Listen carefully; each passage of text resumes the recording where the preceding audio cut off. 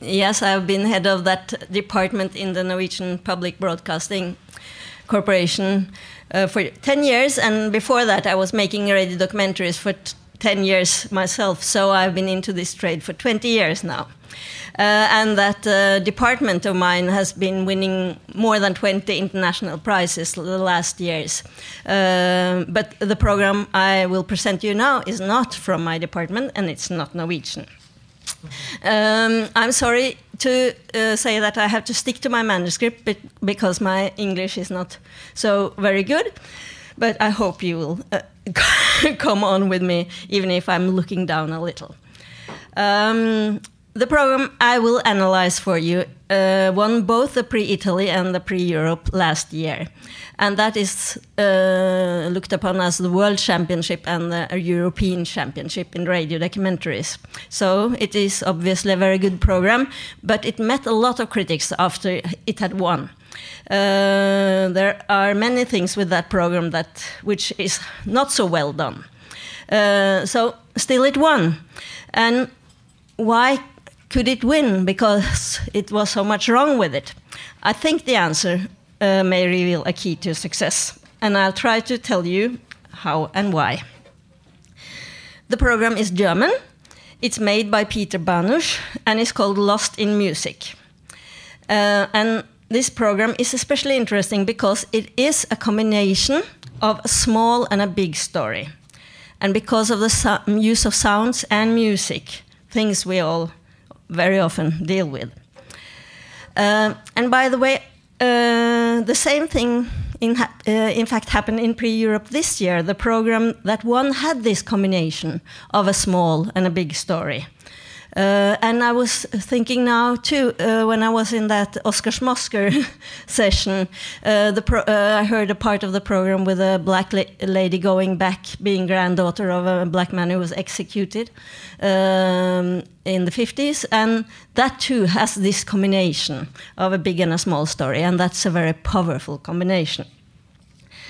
We will have the pleasure to listen to the whole program after this analysis. It's long, but it's very fast.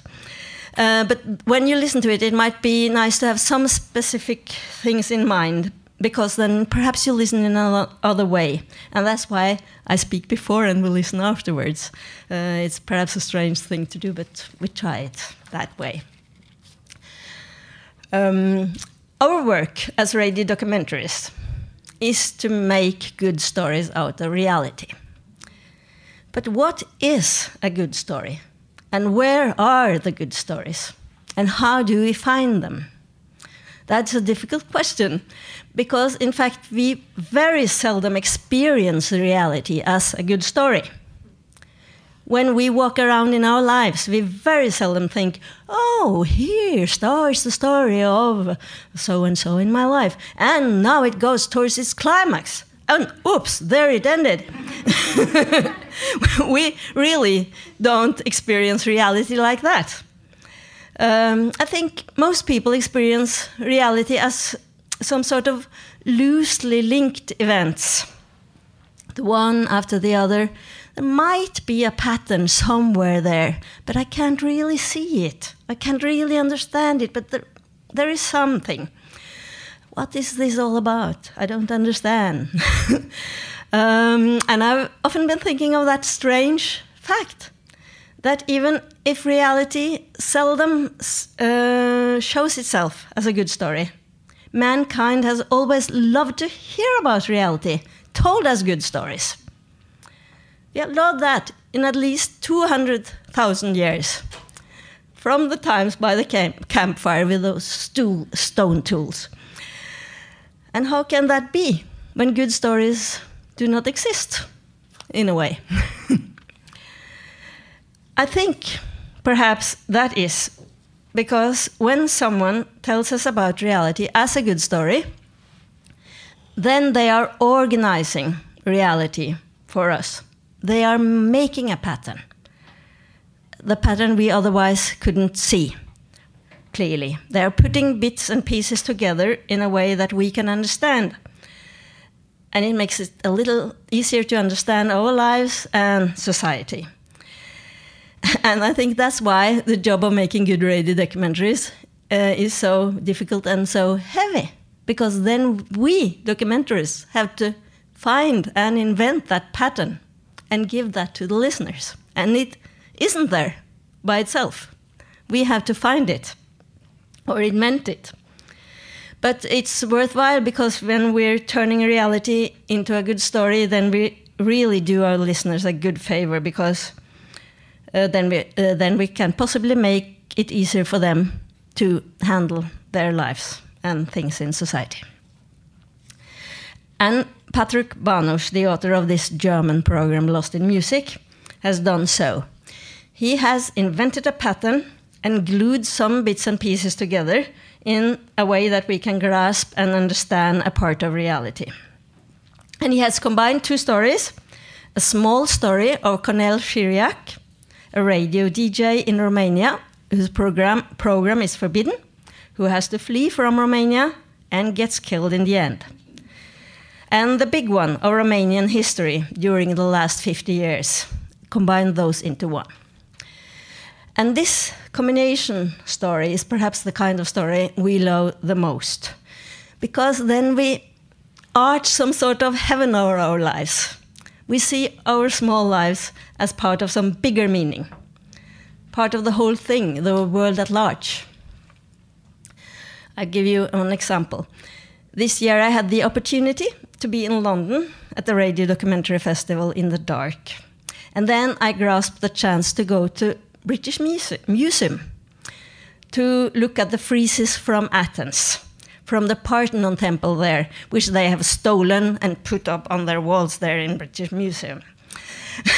What an impressive sight. The friezes picture the big Panathenaic procession,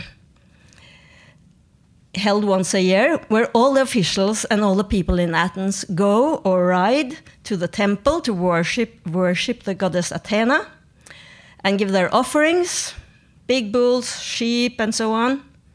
And this frieze is on the temple in marble, so it's some sort of idealized representation of such a procession. Very impressive, telling the big story, important to the state of Athens.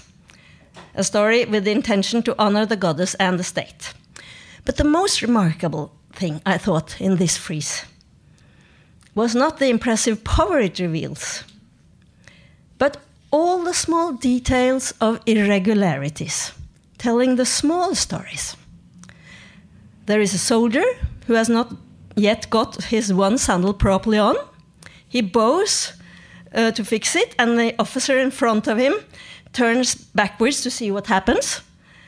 There is the unwilling bull, and the young boys trying to cope with it, using all their force. And there's the horse who's riding too fast and causes trouble. And 3 riders are trying to keep it back. And they're focusing only on that, not on the main target of the procession, the goddess Athena. And so on, and so on. And all these irregularity details make the big story so trustworthy, so exciting, so credible and authentic. And by the way, quite different from the similar procession in the other room in British Museum, where there is this same procession from Babylon. And I don't know if you remember the picture of that, where every curl on the beard of every man is in perfect order. Down like this. Very boring order. And I was so fascinated when seeing this, because here are the roots of our culture. This frieze is the key to our documentary work, the recipe. And it shows up very clearly in stone, in marble, that we are all living our small lives within a framework, and that the story of the framework without our small lives is dead and not interesting, and even not trustworthy. But our small lives without the framework are not so interesting either. The most interesting stories are those who combine the big and the small story into one. as is done in this frieze, and as Patrick Banish has done in a very elegant way, which feels authentic and trustworthy.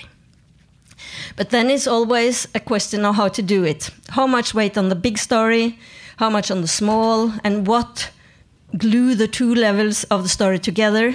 Is the glue too obvious or too strong? Or do the two levels fall apart? And what big things and small things should we focus on?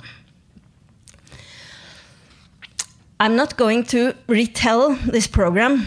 It has many beautiful details in the storytelling. You get the chance to listen to it soon. But short, it has a main character, the Romanian radio DJ, Cornel Chiriac, who starts listening to forbidden shortwave radio, the Voice of America, as a 12-year-old boy in the 50s. And he gets hooked on jazz music. He works his way into the Romanian radio, gets his own program in 1967 under the dictatorship of Ceausescu. It's the only program on Romanian radio with rock music called Metronome. And all young Romanians love this program. But in 1969, the program is suddenly taken off air when Chiriac has played Beatles back in the USSR, which the censors have said he is not allowed to. And Chiriac chooses to flee from Romania to Germany. He gets his own program there, also called Metronome, on Radio Free Europe, which transmits on shortwave to Romania in Romanian. That's in 1969, 2 months after the program was stopped in Romania. So he goes on with the program in 6 years, falls in love, moves into a small house with his girlfriend, and gets killed. Stabbed in the chest 12 times by a 17-year-old boy outside his car by a service station in 1975. So Cornel Chiriac is the main character. He is dead. His voice is on tape. And 14 years later, in 1989, the Ceausescu regime collapses. And here comes the big story. Because this program also tells a story about the political things that happened in Romania during a time span of 50 years, and how it in general was to live with the regime of Ceausescu under his dictatorship. Okay, the main character is dead. 4 voices are telling the story about him, about themselves, and about Romania. The small and the big story is told by the presenter, Trudy, who is the one who was presenter of the program Metronome on Radio Free Europe in 1969. She who says, "This is Metronome, presented by Cornel Chiriac," in the beginning of every transmission. And it is told by his big fan, the waiter Emil, who gets in prison for writing fan mail to Cornel Chiriac. And is told by his girlfriend Linda, and by his producer in Radio Free Europe, Max Banusch. These 4 characters are covering the important sides of Cornel's life: the private, the professional, the official, and seen from a fan's point of view. And the all-knowing storyteller Trudy is there, so it's a beautiful and satisfying casting of characters. And then there is music, lots and lots of music, and sounds, lots and lots of sounds, you'll hear soon. These 4 storytellers are woven together in a very elegant way. The presenter Trudy says in the beginning of the program about the radio broadcast of Cornel, "You don't understand what he's saying. The broadcast is in Romanian, only it's not coming from Romania, but from a former military hospital in the English Garden in Munich. The name of the program, Metronome. Its creator, Cornel Chiriac, age 33. And who am I? I am Trudy, the voice from the opening. Anyone who wanted to listen to Cornel, and there were many who did, had to listen to me first. And that's why I'm here bringing you the story of Cornel Chiriac, the most famous yet loneliest radio DJ in the world." A very elegant opening. But it's 2 strange things with this opening, a storytelling. The first is that we never understand why Trudy has to tell this story. We never got to know what has happened to her, what happened to her when her colleague Cornell died. What's her story? Is she in Romania now? We don't know anything about her. And that is a little unsatisfying, since she is introducing herself so very explicitly in the beginning of the program. And the other strange thing is her statement about our main character, the most famous yet loneliest radio DJ in the world. A seducing and very fascinating thing to say. We get expectations from that sentence, especially why was he so lonely? And I wait for that answer through the whole program. But we don't really get any answers. In the last seconds of the program, Trudy repeats it. To this day, there are no monuments, no squares, and no streets named in honor of Cornell Chiriac, the most famous yet loneliest radio DJ in the world, not in Romania and not in Germany. But the program hasn't proved that. Of course, there are more famous radio DJs in the world. I suppose there are some here in USA. So that part of statement is not trustworthy, but that's not so important. The other thing is more important. We don't really know very much about our main character, our hero after the program. Well, we know something. He was a loner at school, only interested in jazz music. He got his own radio program. He was in opposition to the Ceausescu regime, saying hello to the watchdogs from the Communist Party in this way. So what are you guarding today? Mediocrity. And he drinks too much. And the program slows down in a nice way when he gets engaged with his girlfriend Linda and buy rings. And Linda comments, very short, it was fun. But it would have been nice to know a few more details from his private life, some more irregularities, one or two small close-up pictures, something to make him more human, something that we all could connect to and identify us with, as the soldier in the Parthenon frieze who has forgotten to take his sandal properly on. Linda, the girlfriend, tells her own small story about her life in Romania and how she got to know Cornell and what he meant to Romanian youth. She was his girlfriend some years, but she is absolutely not very emotional about him. Very few of the pictures she gives of him are vivid and colorful. She gives too many total shots and half-total shots, and she is not very specific about him. And as she is the character in the casting who should show us Cornell as a private person, this is a little unsatisfactory.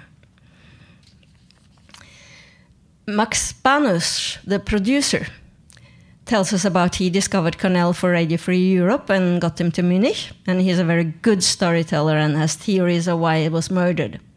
And he is perhaps the person who gives away most feelings when he talks about the reaction in the radio station when Cornell is murdered. But another strange thing to remark in the storytelling is that Linda's and Max Banner's stories, they're small stories. They don't end. We don't know anything about what happened to Linda after Cornell was dead or murdered. Is she back in Romania? What does she think of the situation now? But I think perhaps I understand why there are so few details about Cornell. I think there might be two reasons. One, perhaps, because the author wants to make him a real hero. And that is, in fact, in my point of view, often a very boring man without weakness, as the picture of the procession without irregularities, as the Babylonian one. But mainly, I think that these details in the small stories are sacrificed to give more minutes in the program to the big story. And that is very important too. Trudy is the one who's telling us the most about what happens in Romania when Ceausescu comes to power, when he and his wife starts the cult of themselves and so on.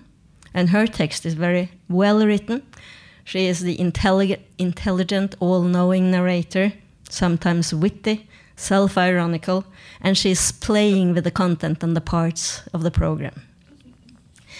But the man who really connects the big story, glue the big story most efficiently and seamlessly to his own small story, and the story of Cornell Chiriac, is the waiter, Emil Hidos. He is the fan of Cornell, and he is punished for it. 6 years in prison for writing a fan letter to Cornell. And he plays a taped record of the program out loud in the restaurant when it's banned from the air, and is beaten up by the secret police for that. And this little scene from the restaurant points to the most imaginative and fantastic part of the program, the part where I get deeply moved. It is in the end. There is a big demonstration outside Ceausescu's palace in 1989, 14 years after Cornell's death. You have seen it on the television, I suppose. Ceausescu is on the balcony, trying to talk to the masses and calm them down. And suddenly, we hear Cornell Chiriac playing Beatles' Revolution over the loudspeakers on the Palace Square. That did not happen. But it is a fantastic moment in the program. And the program has proved how this could have happened. Or in fact, perhaps happened, but only inside the hearts and minds of the demonstrators many years earlier.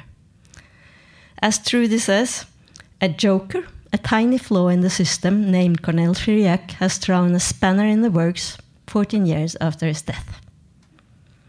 The big story and the small story comes together. And we understand something new, something important about humanity. I get an insight. One person can really change history, make a difference, with words, with music. The beautiful picture of this little irregularity in the system. The perfect and authoritarian procession on the walls of Babylon and the authoritarian Ceausescu regime are both so rigid that they have to crack. There is another element used as glue to stick the big story and the small story together, and that is a symbol, a metaphor. The metaphor of a canary bird in a cage. It appears 3 times in the program, as a song from a Romanian rock group, as a sad chirping of a bird, and it ends with the sound of the birds outside Cornell's studio window. And Trudy says, "Some are free, others locked up in cages." Then I feel that the glue is too thick. I can see the crack in the structure of the program and the glue. A symbol is meant to make the big story even bigger. And here I feel it's too much, it's too big, and then the symbol doesn't work as the glue was meant to. When you listen to the program, please remark the ways these stories are woven together. For example, where one of the small stories stops before it is ended, and the big stories comes in, and then the small story goes on again, and then the big story. This is building up tension. When we want to know what happened to Cornell, then we get to know something about society. And when we want to know what happens to Emil, then we get to know something about Cornell. In this way, the program maker keeps us constantly waiting for something, and we stay interested. Music is an important part of this story. In fact, I'm thinking sometimes during the program that this is the real topic of the program, how music changes people, moves us, makes us do things we wouldn't have done if it wasn't for music. And there are parts in this program where we can feel the power of music. For instance, when Cornell flees to Germany, backed by the manipulated soundtrack of The Doors, Break On Through to the Other Side. But quite a lot of places in the program, the music doesn't work on me in that way. It stays illustrative. And Break On Through to the Other Side can stand as an example of that too, because the association from the author and producer is often based on the text here, on the lyrics. Cornell is in fact breaking through to the other side of the Iron Curtain. That is the association. And here it works. Here the lyrics and the music come together in one emotional flow and strengthens the emotional impact of that part of the program, together with narration. But this is not the case other times. Often the association for music is not musical but rational. It's like the word freedom and then the song freedom, the word generation and then the song generation. I would have liked the music to be used in longer parts of each song, used for mood more than for text, used as an emotional glue, and so that we could feel the power of it. Because there is also a limit to how many different elements the brain can handle at the same time, rationally, at least my brain. The sounds and the music are often very understandable in this program, but not so emotional. Some places in this program, there is also so much information at the same time intended to work on my rational brain that I sometimes miss the point. The places where some of the information is emotional, coming from either the words, the music, or the rhythm of the program, are the strongest parts of the program to me, as the part where all Cornell's heroes die. Jimi Hendrix, Janis Joplin, Jim Morrison. His girlfriend and his producer tells us that he wept, that Jimi Hendrix was as a lost son for him. And when Jim Morrison is dead, we even can hear Cornell's voice on air for a little time. And one thing that I really miss in this program is Cornell's voice. We hear it only a few times. Yes, he's dead, but his voice is on tape. And that is another important thing. It is as if the author doesn't trust the information we listeners can get from the voice itself. And as a listener, I don't like to be told that he has a priestly, fantastic radio voice. I like to hear that and judge for myself, even if it is in Romanian. And now just one more point, talking about the rhythm. This is a very fast program. Much is to be told in a very short time, and it is told, and very efficiently also. It feels like it's 30 minutes and it's 50. But without breaks or pauses, as perhaps would have been better, because this is really a story about making history with music, and then perhaps the musical laws of rhythm and variation in tempo and breaks could have been used as part of the storytelling. And since the topic of the program is how music can change people's minds and therefore the world, it would have been better to be able to listen to some of the music so long that we can experience that power. Not only understand it with our very small rational brain. Up here we have a big emotional brain over there, or the other way around. Why was the music so revolutionary? There are many sounds in this program to illustrate what happened in past time. Sounds are often used very concrete to take us to the place where the interviewees are talking about, the restaurant, the radio studio, the office, and so on. Many total shots, few close-ups. And the program is filled up with the sounds of shortwave transmissions. The narrator through this often changes into shortwave when she is translating Cornell's shortwave transmissions, but also for no specific reason. It seems like she's joking with it, making some sort of joke out of that. In fact, I think it seems like the author doesn't trust the storytelling in words without sounds. I think sometimes it would have been better to let the listener make sounds in their own imagination, not bombard us with sounds. It's like that someone saying door and then comes the sound of the door. Set our imagination a little more free. Because sounds are the best way to make the listeners feel. That's really sounds. We cannot defend ourselves towards sounds. Sounds just put us into the story and make us feel. But then they must be used in a seductive way, not mechanical. Okay, so these are my points, the things I want you to listen carefully to and judge yourself. Perhaps you could learn something for your next documentary, because this can be used in a very small scale too. And of course, I must say once again, even if there are things to be critical about in this program, the main thing is that it works on us, and that is because of the success recipe. The combination of the small and the big story. The big story, the story of Romania, is told to my full satisfaction to the end when Ceausescu is executed. And I get interested in it because of the small stories. And the small stories, well, I feel very comfortable when Emil tells us about that he, in the end, travels to Germany to see the place where Cornell was murdered outside the gas station. Yeah, it's an example of the power we get when we combine these two levels of the story. Cornell was a little irregularity in the Romanian system, and that gives me, as a listener, a heaven over my life.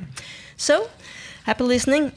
As I said, I warned you, it's long, but it is extremely fast, and now you will get the way of listening which we use in Europe when we are on international competitions and festivals with manuscript, with transcript. We listen to the program in the original language, German, and read the translation in English. So you just have to, I think it is difficult the first page, and then you get used to it. I would ask you one thing. Please not read faster than the program, because then you lose the effect of the program. Here it comes.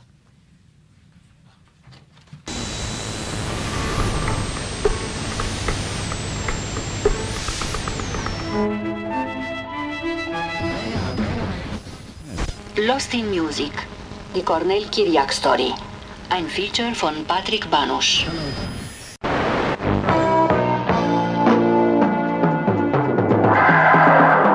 Metronom 75.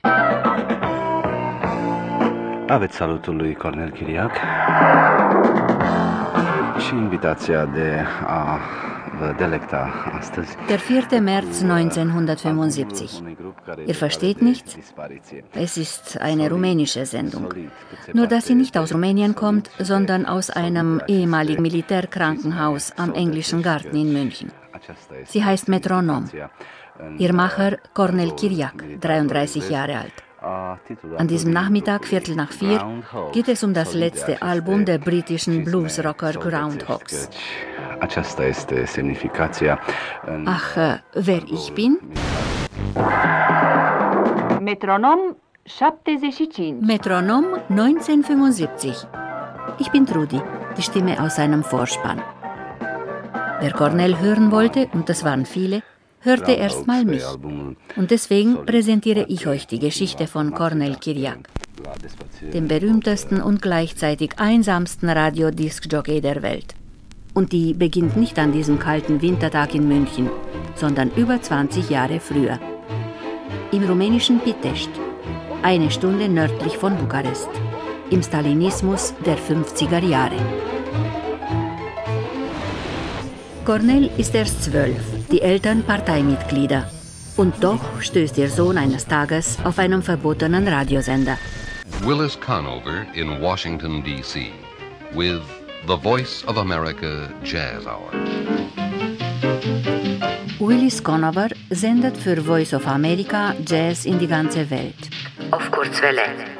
Das Sendesignal schießt Richtung Weltraum, prallt an der Ionosphäre ab, dem elektrisch geladenen Teil der Stratosphäre, überwindet Grenzen, Entfernungen, eiserne Vorhänge und dringt direkt an Cornels Ohr. Trotz schlechten Empfangs, Cornel ist verrückt nach der Sendung und träumt sich in die Welt des Jazz, der westlich bourgeois und in Rumänien verboten ist. Er hat als Jugendlicher im Grunde genommen nur am Radio gehangen und war ein Einzelgänger durch und hat nur Musik gehört. Sagt Linda Schuster, 58. Zu ihr gleich mehr. Zuerst aber ein damals 47-jähriger Ex-Schauspieler und Jungpolitiker. My name is Ronald Reagan. Last year, the contributions of 16 1956 startet die USA einen weiteren Sender, Radio Prix Europa sendet aus München in den Ostblock. Exilanten machen nah am Eisernen Vorhang Programm in ihren Heimatsprachen.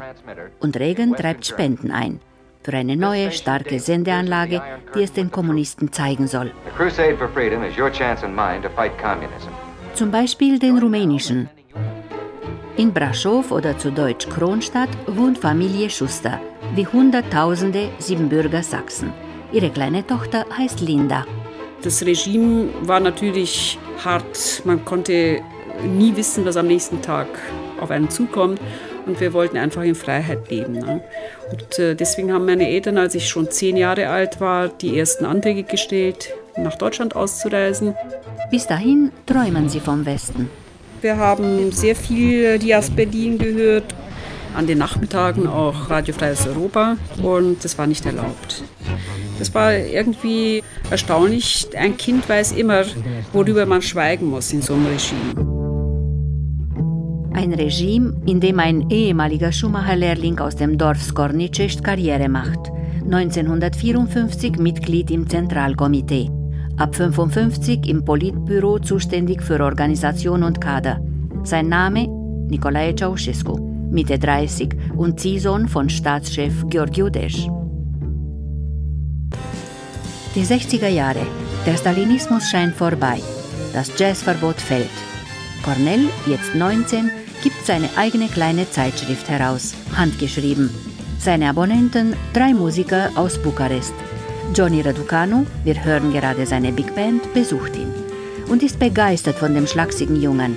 Spricht der über Jazz, fangen seine Augen zu glänzen an. So einer gehört nach Bukarest. Întâlnire cu jazzul. Prezintă Cornel Chiriac. Ab 1963 moderiert Cornel die ersten Jazz-Sendungen im rumänischen Nachkriegsradio.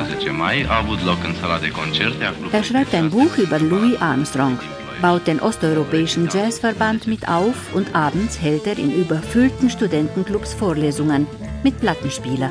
Es war eine sehr intensive Zeit, aber sie war auch zugleich, weil das Schwert des Kommunismus immer über seinem Kopf hing, war es auch immer eine gefährliche Zeit. Der ganze staatliche Rundfunk ist voller Apparatschicks. Der langhaarige Cornel bekommt kein Honorar, weil er nicht morgens um 8 abstempelt. Dass er ganze Nächte durcharbeitet, interessiert niemanden. Die herumlungernden Aufpasser der kommunistischen Partei begrüßt er immer so. Na, was bewacht ihr Schönes? Das Mittelmaß? Dafür landet man leicht im Gefängnis.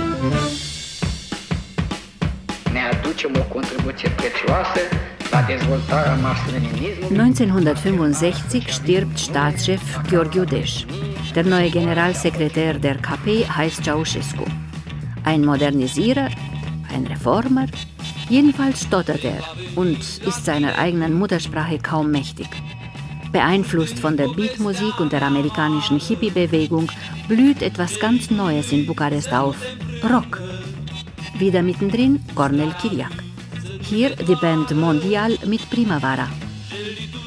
Bricht eine Art Tauwetter aus?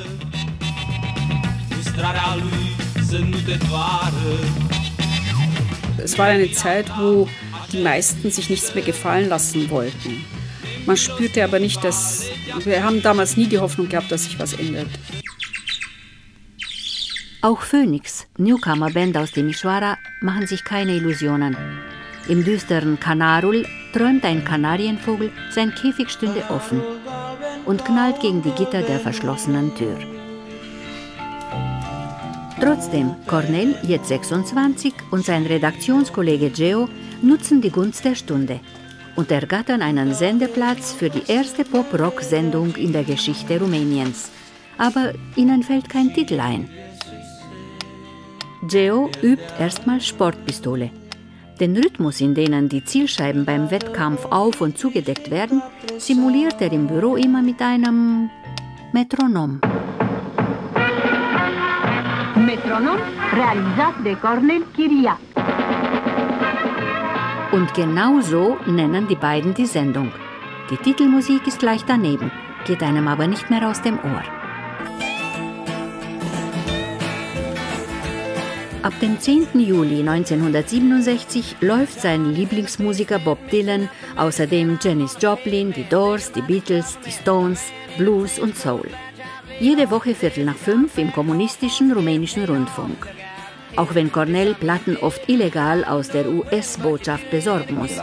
Er übersetzt die Texte, hat ständig Ärger mit der Zensur und feiert bald einen neuen Star am Musikhimmel. Jimi Hendrix.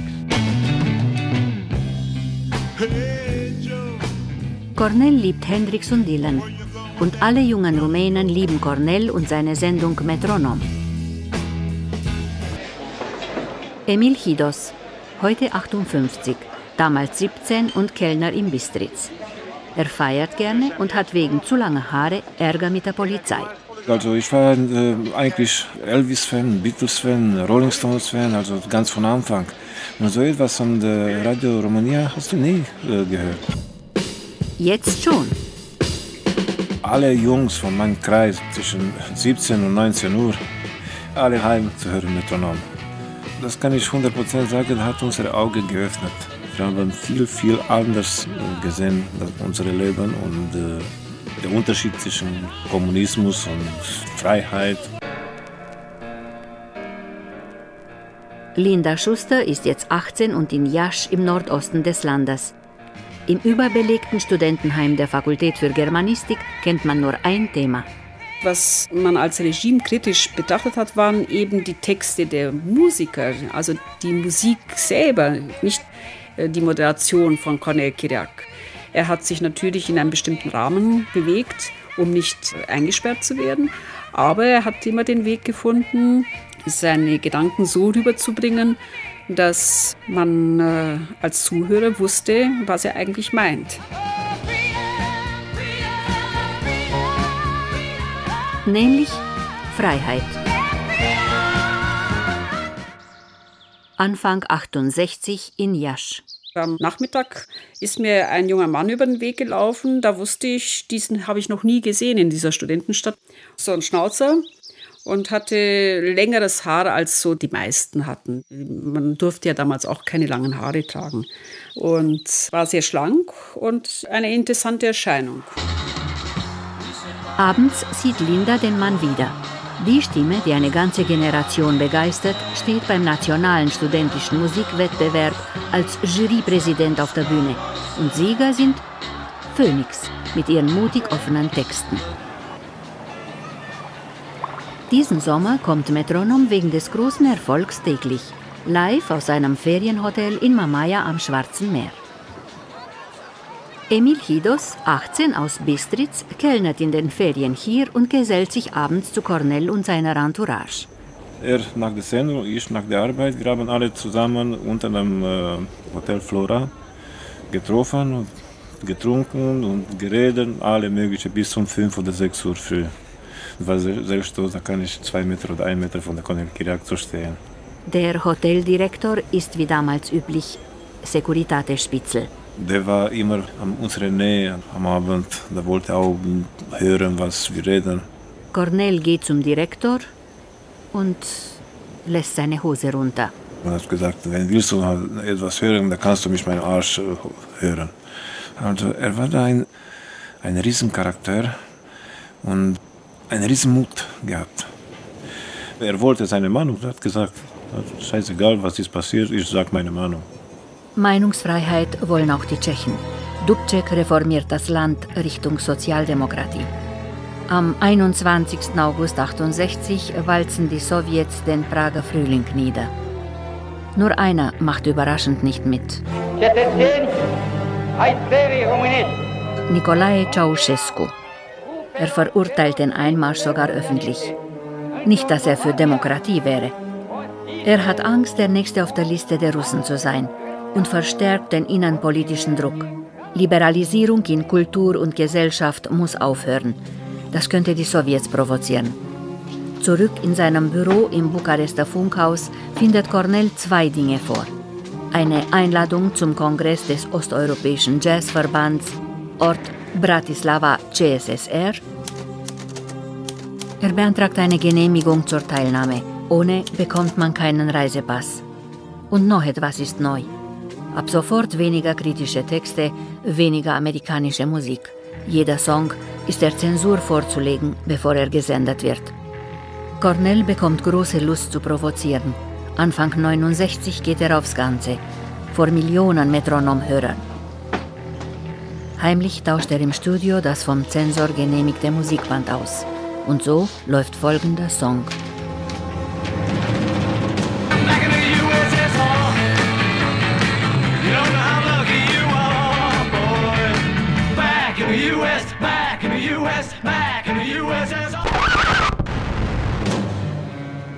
Back in the USSR.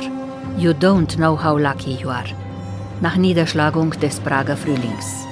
Im Rundfunk eines Landes, das sich wieder Richtung Stalinismus bewegt. Metronom wird sofort abgesetzt. Und der Kommentar? Gar nichts. Der war absolut tot. In der Zeit, also wenn Metronom war bei Radio Romania, da war eine andere Sendung.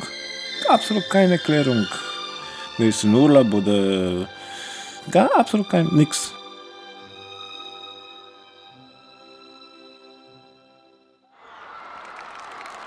Eine Woche später sollen Phoenix auf dem Musikfestival von Kronstadt spielen. Aber Beamte des Kulturministeriums halten die Band in einem Bukarester Hotel fest. Cornell fährt nach Kronstadt und verlangt wütend von der Festivalleitung, Flagge zu zeigen. Doch die knicken vor der Staatsmacht ein und sagen den Auftritt der kritischen Band ab. Cornell betrinkt sich, zündet den Vorhang in seinem Hotelzimmer an und fährt zurück nach Bukarest. Er ist zwar seine Sendung Metronom los, aber immer noch Jazzredakteur. In seinem Büro trudelt ein Schreiben ein. Die Genehmigung zur Teilnahme am Jazzkongress in der Tschechei. In dem Standardformular ist bei Zielort mit Kugelschreiber eingetragen Bratislava, CSSR. Damit kann er zum Passamt. Stattdessen marschiert er nachts zu Freunden ins Atelier des berühmten Grafikers Zika Baroi. Der übt die Schrift auf dem Formular und macht aus dem Bratislava CSSR ein Bratislava CSSR und Österreich. Schon dafür könnten beide in den Knast wandern. Cornell sitzt wenige Tage später mit dem Schreiben auf dem Passamt. Er geht zu einem der Beamten, der sieht sich das Formular an, dann sieht er Cornell an und dann stempelt er ihm eine Ausreisegenehmigung für die CSSR und für Österreich in den Pass. Cornell ist dabei, abzuhauen. Doch schon kurz vor seiner Haustür gerät er in eine Studentendemo. Plötzlich haben sie Cornell gesehen und riefen ihn lauthals und wollten ihn als Führer dieser Demonstration da nach vorne schieben. Und er wusste ganz genau, wenn er sich da als Sprecher der Demonstranten dazu begibt, dann ist das Gefängnis so sicher wie... Er versteckt sich in einem Hauseingang. Dann macht er sich aus dem Staub, fährt nach Bratislava, nimmt an dem Kongress teil und steigt in den Zug.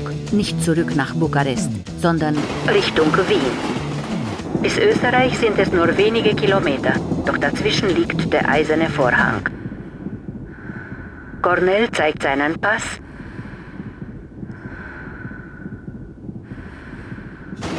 und kommt anstandslos durch.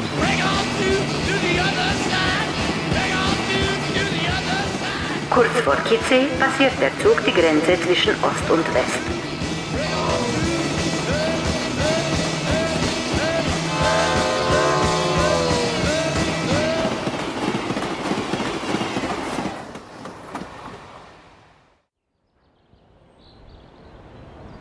März 1969, Englischer Garten, München. Der US-Sender Radio Freies Europa. Ein langer weißer Klotz. Früher ein Militärkrankenhaus. Für die deutsche Linke vom CIA bezahlte Provokateure. Für die kommunistischen Regime Faschisten. Für die Hörer hinter dem eisernen Vorhang Helden. Die Sendeanlage, für die Ronald Reagan gesammelt hat, läuft mit voller Kraft und überträgt in 21 Sprachen. darunter Polnisch, Russisch, Ungarisch, Bulgarisch, Tschechisch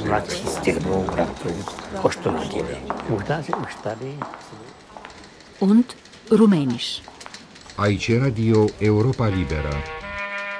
Seit 2 Jahren arbeitet Journalist Max Banusch, heute 81 hier. Mit 43 damals einer der jüngsten. Er findet das Musikprogramm irgendwie nicht so richtig.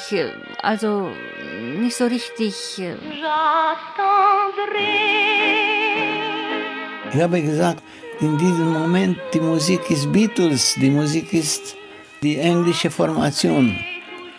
Die Leute haben geantwortet, das ist eine Idiotie. Es ist nicht möglich zu hören, die Musik auf Shortwave.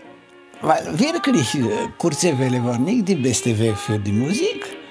Aber das Problem, es war nicht, das ist der beste Weg. Das Problem war die Musik, die neue Musik. Da ist sein Chef. Er hat gesagt, Max, ich habe einen verrückten Brief bekommen. Ich habe gelesen diesen Brief.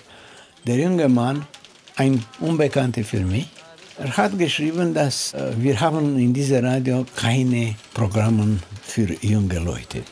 Wir sind Analphabeten, er hat geschrieben mit nicht sehr freundlichen Wörtern. Und er ist einverstanden zu kommen und zu machen für uns ein wirkliches Programm für junge Leute. Banusch fährt nach Österreich, in ein Aufnahmelager für Ostflüchtlinge und trifft den Absender des Briefes. Er war wie Jesus Christ, sein Haar, seine Figur. Es war für mich ein absolut totale Junge mit Talent. Und ich habe gehört, wie gute Radiostimme hat dieser junge Mann. Er hat mir gesagt, dass er hat ein Programm Metronom, sehr berühmt, und er möchte diese Metronom zu machen in unserem Radio. Er soll ihn sofort nach München schaffen, doch als Asylant darf Kornél Kyriak Österreich offiziell nicht verlassen. Er hat gesagt, ich fahre in den Kofferraum. Nein. Ich habe gesagt, nein, weil es Kontrolle in Grenze. Die deutschen Offiziere von Grenze sind nicht naiv. Kornél soll zu Fuß über ein Waldstück. Max Banusch wird dann auf der deutschen Seite mit dem Wagen auf ihn warten. Gemacht, akzeptiert, aber zwischenzeit kommt ein Regen. War schon Nacht. Ich habe über Grenze gefahren. Ich glaube, das habe ich einen Fehler gemacht und ich habe zu viel gefahren. Und nach diesem, ich habe gesehen, dass wenn ich fahre nicht zurück, ich kann nicht finden Kornél. Also ich habe gefahren so Meter nach Meter, weil auf Autobahn zu fahren, zurückfahren, es ist eine verrückte Idee. Nach ungefähr 1 Stunde oder 2 Stunden, ich habe einen Kornél gesehen, es war total kaputt. Voll Wasser, voll. Egal. Am 2. Juni 1969, 2 Monate nach Absetzung, startet Metronom wieder. Diesmal aus dem Exil auf einem Sender, den man in Rumänien nicht hören darf.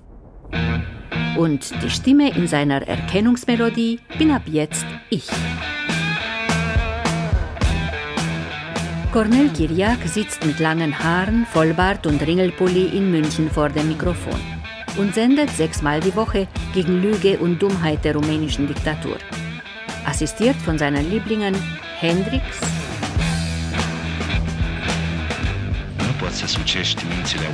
Nur eines kann Menschen wirklich manipulieren: Musik. mit Bob Dylan, Divorțul trist dintre tânăra generație. Die junge Generation will nichts zu tun haben mit der Welt von heute. Dorit.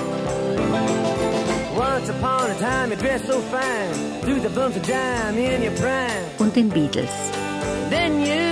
Dorim o schimbare în favoarea Wir brauchen endlich Liebe, Wahrheit und Gerechtigkeit. adevărului și a dreptății. Das war ja wie ein Lauffeuer durchs Land gezogen, dass Kornél Kyriak geflüchtet war und beim Radio Prix Europa die Sendung weiter moderierte. Der Empfang war miserabel, trotzdem wir waren total begeistert, weil hier der Cornel könnte frei reden. Er kann frei reden, aber seine Hörer und Fans sind in der rumänischen Diktatur eingesperrt. Wie der Kanarienvogel bei Phoenix. Liberalisierung und Freiheit war ein naiver Traum. Die Wahrheit sind Gitterstäbe. Er hat so gesprochen, dass jeder hat verstanden, dass er ist sein Freund. Er liebt seine Zuhörer. Er glaubt in seine Zuhörer. Und das ohne Zuhörer, er existiert nicht. Am Mikrofon war er wie in Trance. Und er hatte auch etwas von einem Priester, muss ich sagen. In dem Moment, das war die Licht live. Die Stimme des Cornel war anders. In dem Moment, es war eine andere Welt. Es war eine Welt so im Kosmos. Trotzdem, sein Programm war ein politisches Programm mit einer freundlichen Aggressivität. Doch kommt seine Kritik 1200 Kilometer entfernt in Rumänien an, radiofreies Europa ist verboten. Sie kommt an, zum Beispiel bei Emil Hidos. Ich habe ein Radio so mit Batterie gehabt, am Schulter gehalten und laut Prix Europa. An die Straße. Und da habe ich sofort gesehen, 2 Autos sind neben mir gestanden. Das waren 3 Leute und hat zu mir gesagt, das ist das erste Mal, wenn noch einmal sehe ich dich mit dem Radio und so laut, dann gehst du ins Gefängnis. Doch Emil hört weiter. Also in meinem Kopf war es so an die Zeit. Er kämpft für uns und wenn er kämpft für uns, wir müssen auch kämpfen. Und sie sollen ihm schreiben, fordert Cornel von seinen Fans. Ich habe bekommen in 10 Wochen 8 Briefe und ich war fantastisch, ein Champion. Er hat bekommen 800 Briefe.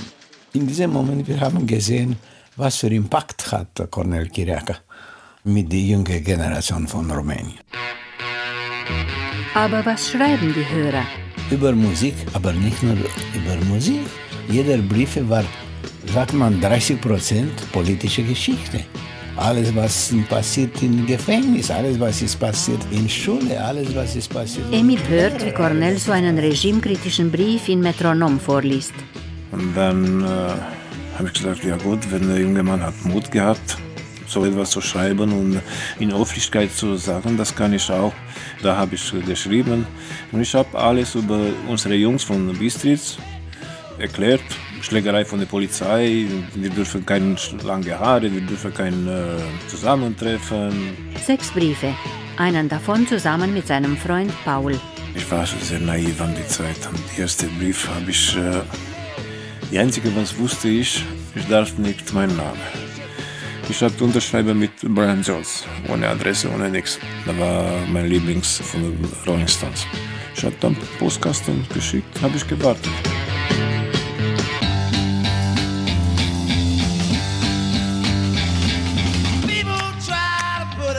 Jeder Brief war eine Geschichte zum Beispiel in Brasov.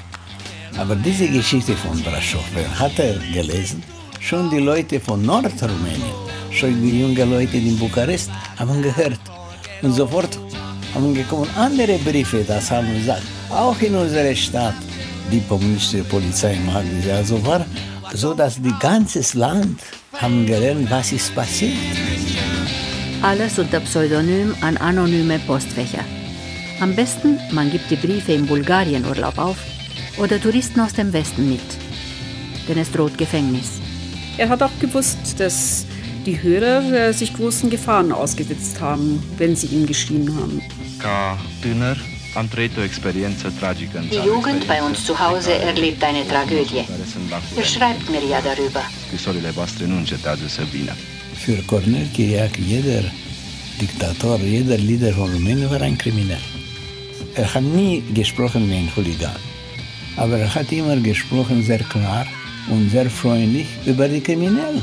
Einen Brief hat Emil einem Freund aus Moosburg mitgegeben. Aber die 5, die er in den Briefkasten geworfen hat, landen direkt bei der rumänischen Geheimpolizei. Die Securitate an die Zeit hat gesucht einen Brian Jones. Der eine, was Arbeit nicht und was ist Hooligan oder so etwas. Und ich war gegen, ich war das beste Kenner von der Bistritz. Ich war ein ganz normaler junger Mann. Der Brian Jones aus Bistritz hat Glück. Er wird nicht erwischt, sondern zum Wehrdienst eingezogen. Der Brief, den er einem Freund aus Moosburg mitgegeben hatte, wird tatsächlich in Metronom vorgelesen. Doch Emil verpasst die Sendung. Gab es in der Kaserne kein Radio? Nee, nur interne Radio. Also Militärserner. Aber Privatradios waren erlaubt? Ja, aber ich hatte Angst gehabt. Ich habe schon mitgekriegt, da war eine von uns vorher, was hat ein Radio mit Prix Europa an der Kaserne angeschaltet und hat überall in die ganze Kaserne gehört. Die Jugend soll beim sogenannten Aufbau des Sozialismus mitmachen und geboten bekommt sie dafür nichts. Die Folge? Der Kamerad wird von der Polizei verprügelt und landet in der Psychiatrie. Ich war mutig, aber nicht so extrem mutig. Sehnsucht nach der Lieblingssendung? Ja. Für mich war eine Schule, wo habe ich meinen Charakter geschleift. Ich wusste, da muss ich noch mal etwas lernen. Cornel lernt auch dazu. Auf seiner ersten Dienstreise kühlt seine naive Amerikaliebe ab. Er war 1969 auch dabei in Woodstock. Und das war natürlich für jemanden, der aus dem Ostblock kam, nicht verständlich, dass jemand sich mit Drogen so zudröhnen konnte. Die westliche Jugend fühlt sich genauso betrogen wie die rumänische. Und Cornel teilt jetzt nach allen Seiten aus. Ihr werdet die Munition des Bösen verschrotten, egal ob kapitalistische oder kommunistische.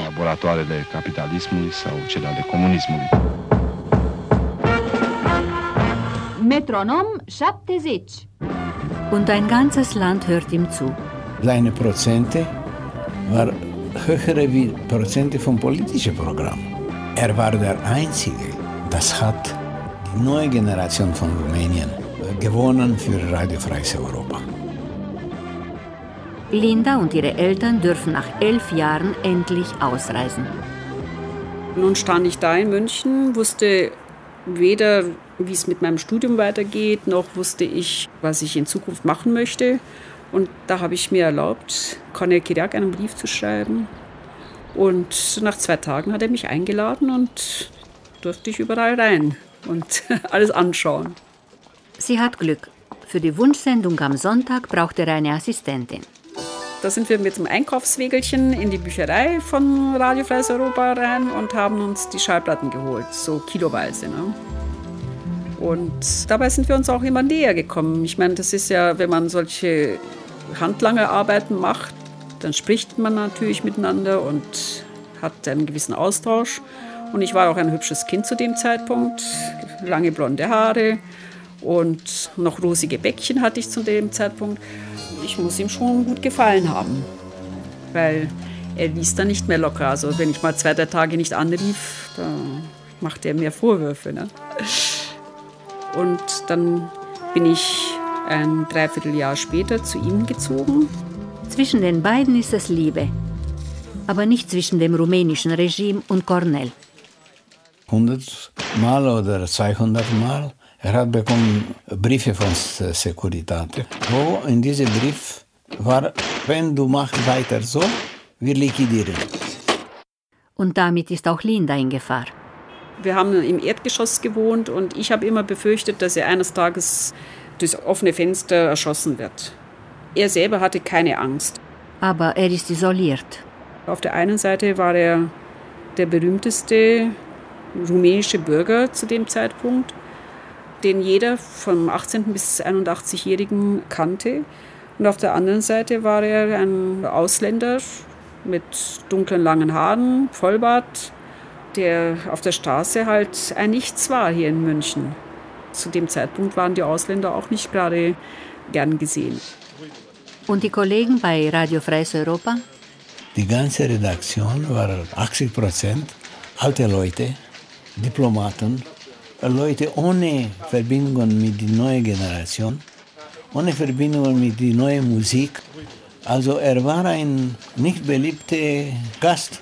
Für die war er ein kleiner Revoluzer und er kam als junger Mann zum Sender und war berühmter als alle anderen, die schon Jahre oder Jahrzehnte lang dort arbeiteten. Sicherlich war er auch oft wütend und konnte die Wut nicht kanalisieren. Er war alle Lokale von die Zentren von München zu finden, junge Leute zu finden, rumänisch auch junge Leute, zu sprechen mit diesen Leuten, zu helfen diesen Leuten. Im Klein-Bukarest oder der Altschwabinger Kneipe eines rumänischen Zirkusartisten. Sicher, das war ja auch immer eine Flucht, das Ausgehen. Und seine Sehnsucht von Rumänien war stark. Und jeder weiß, dass wenn du hast Sehnsucht nach deinem Land, du beginnst ein bisschen zu trinken. Weil wenn du trinkst, du kannst träumen. Cornel hat sehr viel geraucht und auch getrunken, aber nicht mehr als seine jugendlichen Freunde. In Musikerkreisen wird halt getrunken. Er hat gelebt in sein Studio und zu Hause in sein Heimweh. Sein Leben, sein Herz war in Rumänien. Dadurch hat er auch große Schwierigkeiten gehabt, Deutsch zu lernen. Er war auch in Deutschland nicht glücklich. Er ist 29, aber ganz anders als die westdeutsche Jugend um ihn herum. Regretabil să constați orientarea stângistă a acestui tineret. Schade, Sie sind links und haben doch keine Ahnung von der Realität in Osteuropa. Țărilor estice. Emil zum Beispiel sitzt gerade in der Kaserne und soll für den Kommandanten per Hand ein Heft kopieren. Und einmal da kommt ein Soldat von dem Tor und sagt mir, du Emil, jemand von Bistritz sucht dich. Gehe ich ran am Tor. Ich habe einen gesehen, richtig, der war, wie soll ich sagen, nicht Freund. Also ich war Kellner, er war öfter Gast bei uns im Restaurant. Und dann bin ich zu ihm, oh, servus, schön zu sehen. Er hat gesagt, tut mir leid, ich bin offiziell hier. Ich war total paff, so wie ein Fisch, keine Luft mehr gehabt. Und da hat mich eingeladen bei der Kommandanten im Büro und hat gesagt, schau mal, hast du ein paar Briefe geschrieben an Cornel Chiriac? Ich nicht. Da war Fotokopie von 5 Stück. Daneben das Heft, das er abgeschrieben hatte. Eine Falle. Schau mal, das ist deine Schrift. Ja, was soll ich mal sagen? Ja, ja gut, im Namen von dem Gesetz bist du verhaftet. Man bringt ihn weg, ihn und Paul Karol. Einen der Briefe hatten sie zusammengeschrieben. Hatten uns alle beide nach Bistritz, bei der Sekuritate im Keller. Und hat mich über 3 Wochen hat mich geschlagen. Früh, am Mittag, am Abend und am Nacht auch. Also hat mich nie geschlafen zu lassen. Mein Wunsch war nur zu schlafen, nicht essen oder so etwas, nur zu schlafen. September 1970. Er war sehr müde, nahm Schlaftabletten, 9 Stück, und die beendeten sein Leben. Der Tod von Jimi Hendrix war für ihn und natürlich auch für die meisten Zuhörer ein großer Schlag. Und da hat er auch geweint. Er war wie ein Vater, wenn verliert sein Sohn. Und er hat gesagt, alle Schüler, alle Studenten müssen kommen mit einem schwarzen Band in die Schule. Tausende von Schülern sind gekommen mit einem schwarzen Band. Und auch als Janis Joplin starb, war er sehr berührt. Also das waren extreme Zeiten, weil mit sowas hatte ja zu dem Zeitpunkt keiner gerechnet, dass man den Drogentod sterben kann. Auch Emil Hidos ist überrascht. Bei seinem Prozess taucht ein Verteidiger auf. Einzige Worte, was hat der Anwalt gesagt? Alle Leute in der Saal haben gelacht. Er hat gesagt, Entschuldigung, ich habe noch einen Prozess in einer anderen Saal, kann ich gehen? Das war alles. Dann wird es kafkaesk. Man hat Aufzeichnungen bei ihm gefunden über die Partys mit seinen Freunden. Ich Beispiel habe ich ein Tonband, ich war responsabel für die Musik. Ein anderer hat mehr Geld, war responsabel für den Schnaps. Jeder hat ein Gebet. Und das habe ich geschrieben. Und dann die Sekretär hat gesagt, oh, das ist eine Organisation. Und das macht 24 Jahre Haft für faschistische Propaganda. Und ich bin zum Zelle geschickt, hat gesagt, Sie bleiben bei 24 Jahren. Und dann am 2. Tag, mein Urteil ist von faschistischer Propaganda weg und dann bleibt nur antikommunistische Propaganda. Und das ist für den komisch 6 Jahre. 6 Jahre für 5 Briefe an seinen Lieblingsdiskjockey. Ich war froh. Weil, trotzdem war ich ein bisschen mit schwarzen Gedanken, weil 24 Jahre. Ich war 18, habe ich gesagt, naja, komme ich raus, ein alter Mann. Metronom 71. Ein hörbar angeschlagener Cornell am 3. Juli 1971. Vor wenigen Tagen ist Jim Morrison von den Doors in Paris einer Herzattacke erlegen.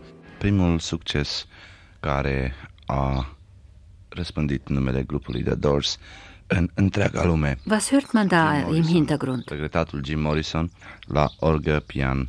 Also die Stimme kam von draußen, er hat mit offenem Fenster gearbeitet und wenn er auf Sendung war, dann hörte man die Vögel aus dem englischen Garten. Manche sind frei, andere eingesperrt im Käfig. Was glaubst du, hat er gefragt, wenn ich reise nach Rumänien? Du bist direkt in die Gefängnis. Direkt vom Hauptbahnhof. Du kommst in Gefängnis. Ja, Cornel, du bist Feind des Diktators von Rumänien. Du weißt besser wie mich, dass du bist der Feind. Der Feind mit große D, mit große F. Das Ehepaar Ceausescu kann ganz ungehindert reisen. Nicolae und Helena kommen gerade aus China und Nordkorea zurück. Nicht ohne ein Mitbringsel aus Asien, den fast religiösen Persönlichkeitskult.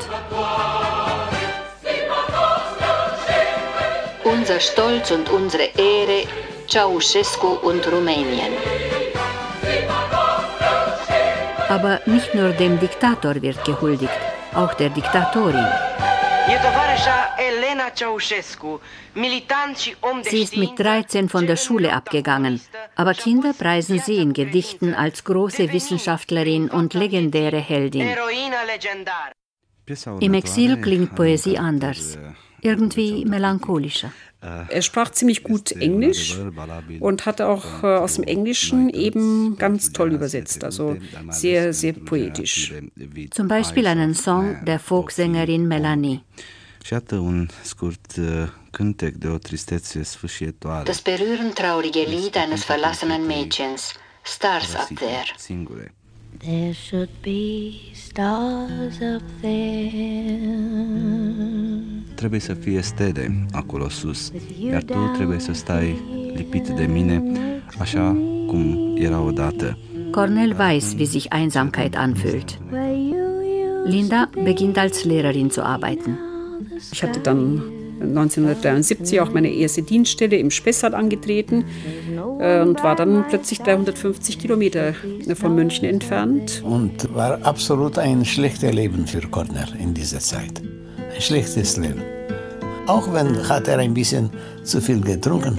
War Stunde des Programms, Cornel war absolut stark, klar, bis Ende des Programms. Nach diesem war Probleme. Cornel ist alleine.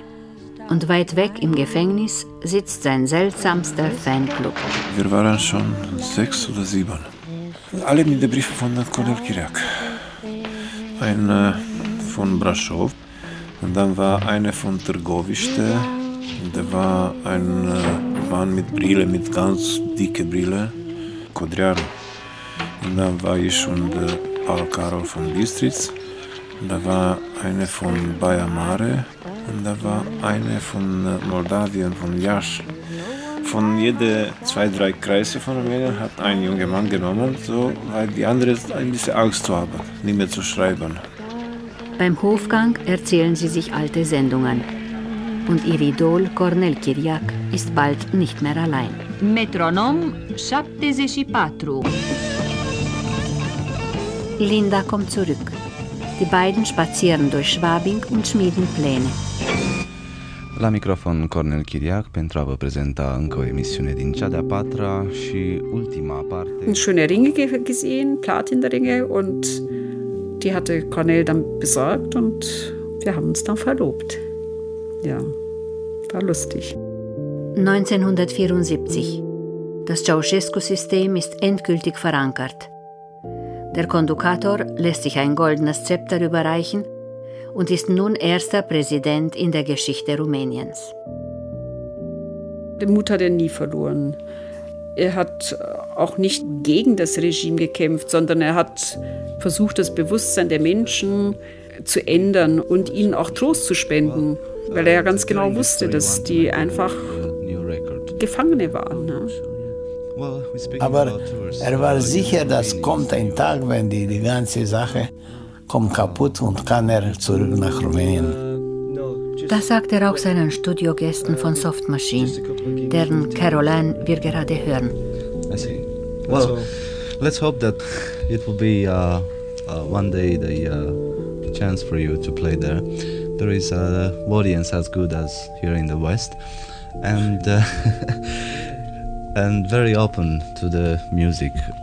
Well, you will see it if you will get that chance. I thank you very much, Carl Jenkins and Alan Holdsworth, for coming in our studio and speaking to the people in Romania. Mittlerweile hatte er dann auch Deutsch gelernt und so hatte er sich im Grunde genommen auf München und auf Deutschland schon eingestellt. Im Herbst ziehen die 24-jährige Linda und Cornel, 32, nach Moos-Inning vor die Tore Münchens. Ja, es war ein Neuanfang für uns beide. Ne? Das ist ein Bungalow gewesen mit einem schönen Garten drumherum und waren ganz begeistert. Haben uns auch gleich mal ein paar Sträucher gekauft und haben im Garten angefangen rumzugraben. Aber dann kam ja der Winter. Aveți salutul lui Cornel Chiriac. Der 4. März 75. Um 3:45 Münchner Zeit geht Cornel live auf Sendung. Den Anfang habt ihr schon gehört. Und um 17 Uhr ist sie vorbei. Er hat gesagt, auf Wiedersehen. Und von diesem Moment, was ist passiert, habe ich von anderen. Wir hatten noch ein Telefonat miteinander geführt, Cornel und ich, um 9 oder halb 10. Da sagte er, ich bleibe noch ein bisschen. Er hatte, wie gesagt, 2 Lokale aufgesucht, wo er seine alten Bekannten getroffen hat. Die in der Ockhamstraße, die gehörte einem rumänischen ehemaligen Zirkuskünstler. Und unter anderem hat ihn ein junger Mann angesprochen. Und er hat gesagt, ich habe Hunger. Cornel war sehr großzügig. Immer wenn jemand hat, ein junger Mensch Hunger, kommen sie zu essen, hat gegessen. Und nach diesem, wie habe ich gehört, der junge Mann hat gefragt, wo fahren Sie?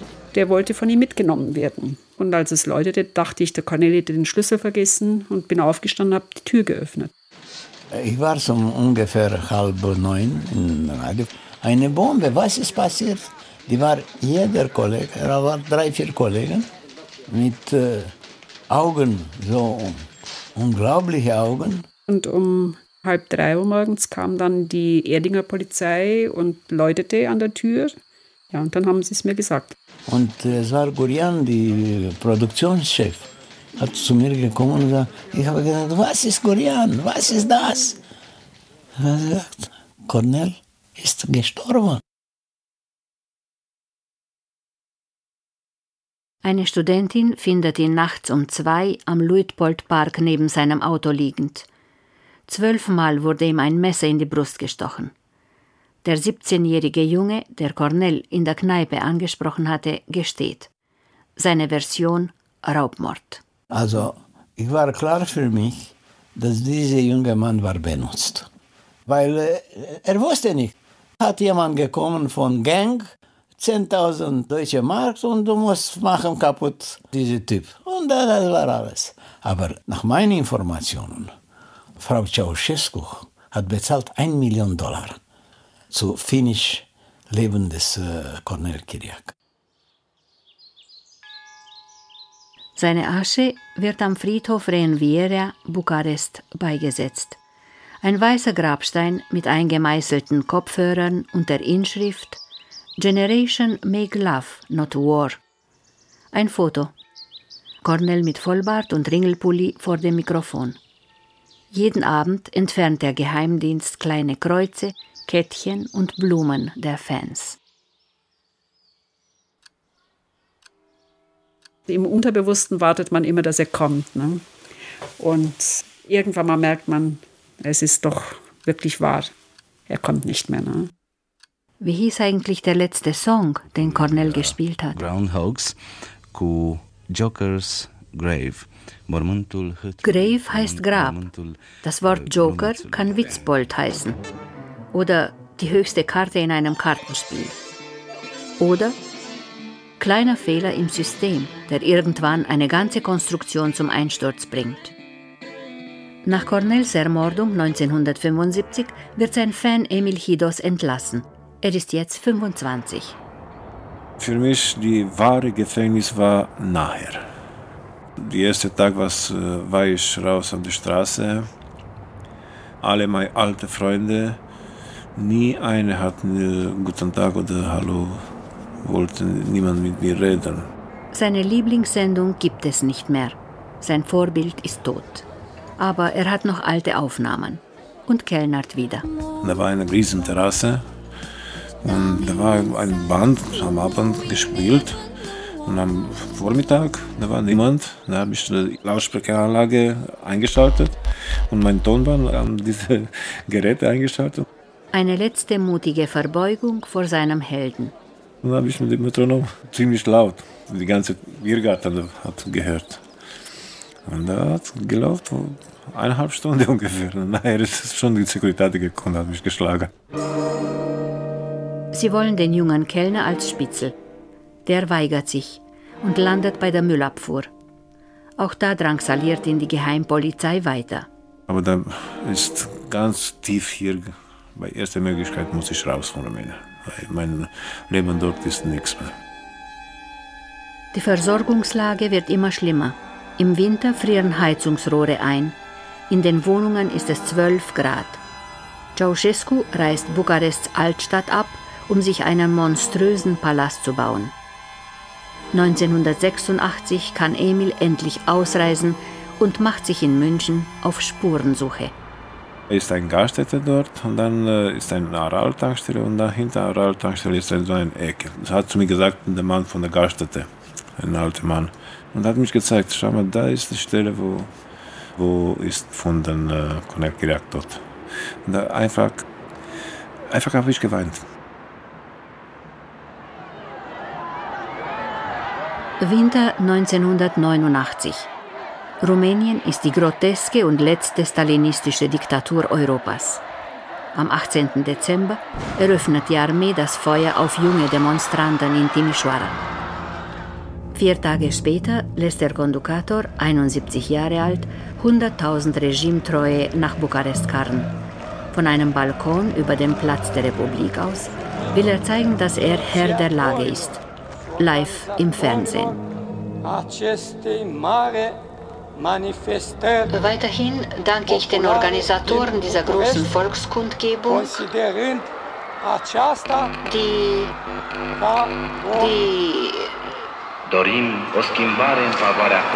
wir brauchen endlich Liebe, Wahrheit und Gerechtigkeit.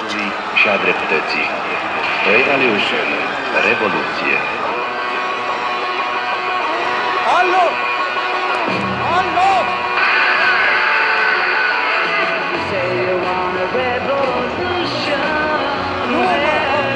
Hallo! Hallo! Hallo! Gut, es hat nicht wirklich jemand Cornells Metronom aufgelegt, wie Emil auf der Restaurantterrasse. Aber die Revolution kommt auch so.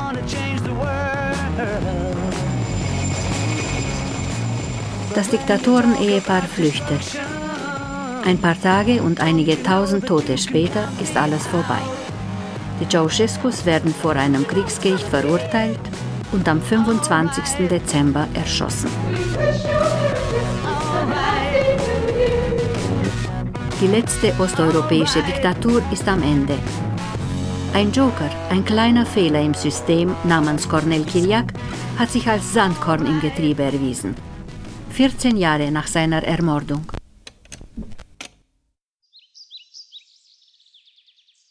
Bis heute erinnert kein Denkmal, kein Platz und keine Straße an Cornell Kiriak, den berühmtesten und gleichzeitig einsamsten Radiodiskjockey der Welt. Nicht in Rumänien, nicht in Deutschland. Das war Lost in Music, die Cornel Chiriac Story. Mit Cornel Chiriac, Linda Schuster, Emil Hidos, mir, Trudi Dumitrescu, Jimi Hendrix, den Ceausescus und vielen anderen.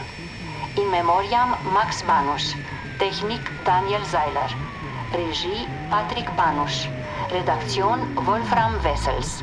Eine Produktion des Südwestrundfunks mit dem Westdeutschen Rundfunk und dem Bayerischen Rundfunk 2008.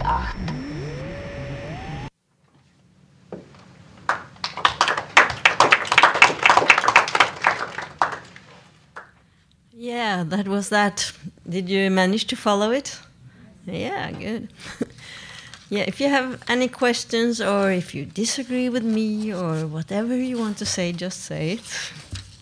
Yes? So the relationship between Peter and Max, is that father and son? Yeah, they are father and son, and that's why he got the story, the producer. And it's, as far as I know, his first radio documentary. I thought I heard more of Cornel than I was expecting you after what you had said, and I felt I got a little bit of the loneliness more than I was expecting to. And I do agree. I think I focused quite a lot on on that, so I do agree. You get a picture from him, but it could have been even brighter, I think. And the pace, there was something driven about that. I mean, I'm all one for long fades and pauses and breathing and choreography and changing some pace. But actually, I thought the driven pace of this worked very, very well. Yeah, I do agree on that too, because it's very important that it's fast, but I think it's very massively fast. So it could have been, changed a little. Yeah, I like fast paces, but I felt like this was like, feel this, think this, think this, think this, think this, without us ever coming to this conclusion ourselves. Yeah, I sort of felt that I loved all of the sound, but what you're talking about earlier, I really wish there had been moments. There were a couple moments I thought the sound effects were cheesy, and I would have preferred to have some quiet so that I could think and absorb and feel. Yeah, good. Yeah, I suppose so. Yeah.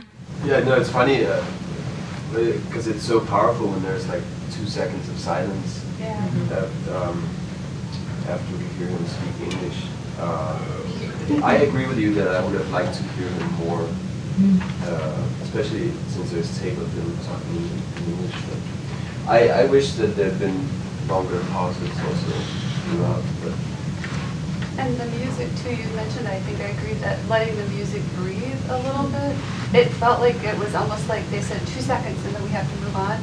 And I would have, again, just to give that breathing space, but also his music was his message. Mm-hmm.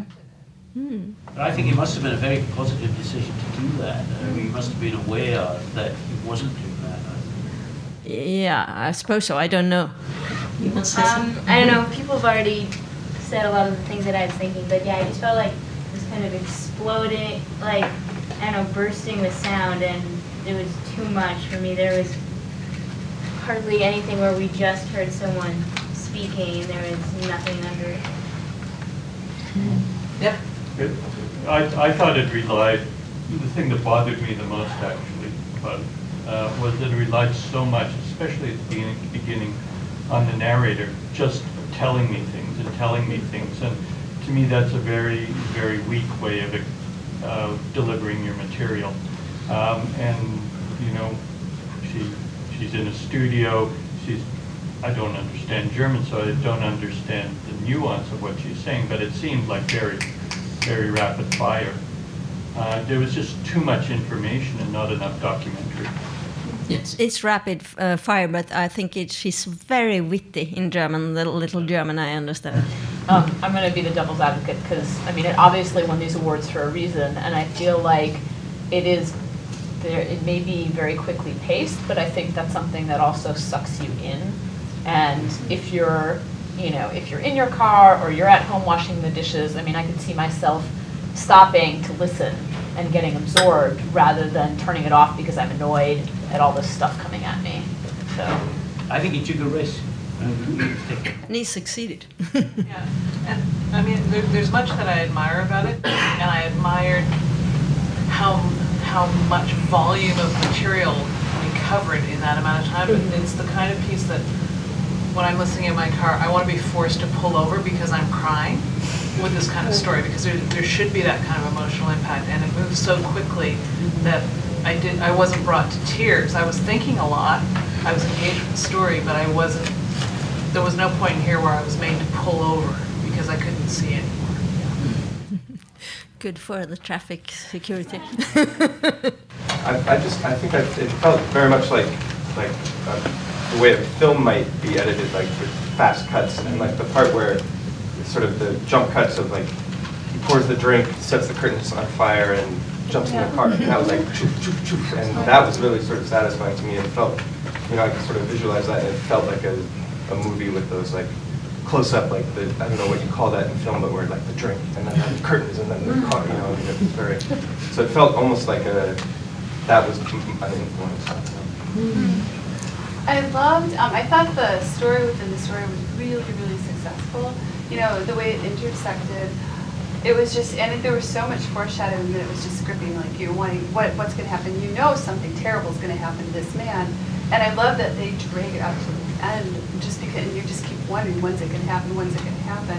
But I think the emotional payoff may be because we don't know a lot about who this man was, like what motivated him. I think just a few more of those personal details, there might have been a little more personal payoff. Well, and I could have gotten that through Emil's story, because I actually think Emil is the central character, not Cornell. So I could have gotten a little bit more of that, just juicing Emil a little bit more. I think in putting it together, there must have been some tension between Emil, how to use Emil versus how to use Linda, because Linda is the one with the intimate knowledge of Cornell, but she's not forthcoming. You don't get that from her at all. She's like a commentator, not a lover. And Emil is so much the hero for me. I mean, he's the one I want to hear the hour about Cornell, about Emil. And I think perhaps also because Emil really is the glue, because he's experienced the Ceausescu regime and he's the fan of Cornell. So the stories in him, the stories really glue together, but not in Linda's story. But that is because of her way of speaking, and I wonder why. I don't know why she is so restricted. It seems strange. Even perhaps the interviewer didn't connect to her, but perhaps she really didn't want to speak.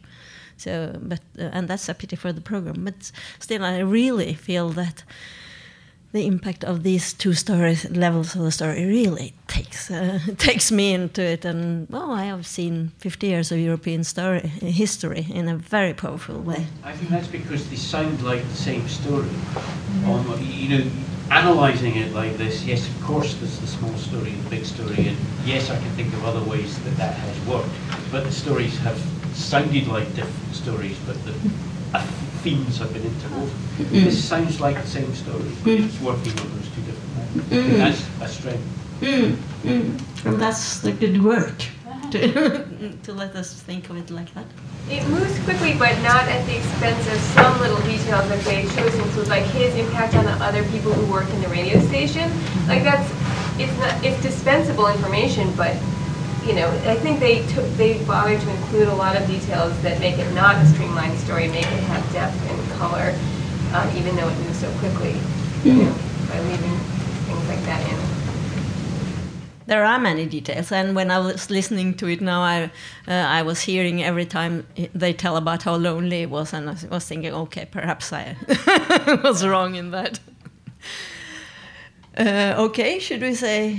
Yep. You're saying the kind of the falsehoods that are contained in it, or is that clearly the ending? The untruths, where they say that his, during the last speech of Ceausescu that the speech wasn't played, or were there other elements to this that were found to be not true? No, I think this is the only fiction part, and which is clearly made fictional, and they say it, so that you know it. Is there more creative license in European documentary? More creative license, that we are allowed to do it that way. Yeah, and more so too. than this, because it depends on the way the contract each and every program makes with the listener. You can always make it quite fictional if you just make it clear to the listener in one way. So that's absolutely allowed. In Norway, the mix between fiction and facts is really wanted. I mean, it is always fictionalized. The narrator here, it's really a written text.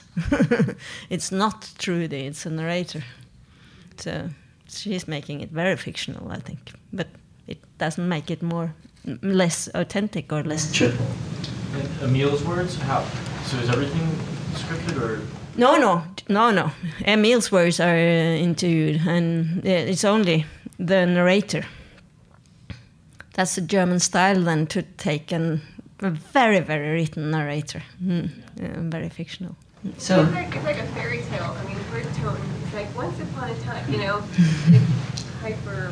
It's like a fairy tale. Okay, thank you very much.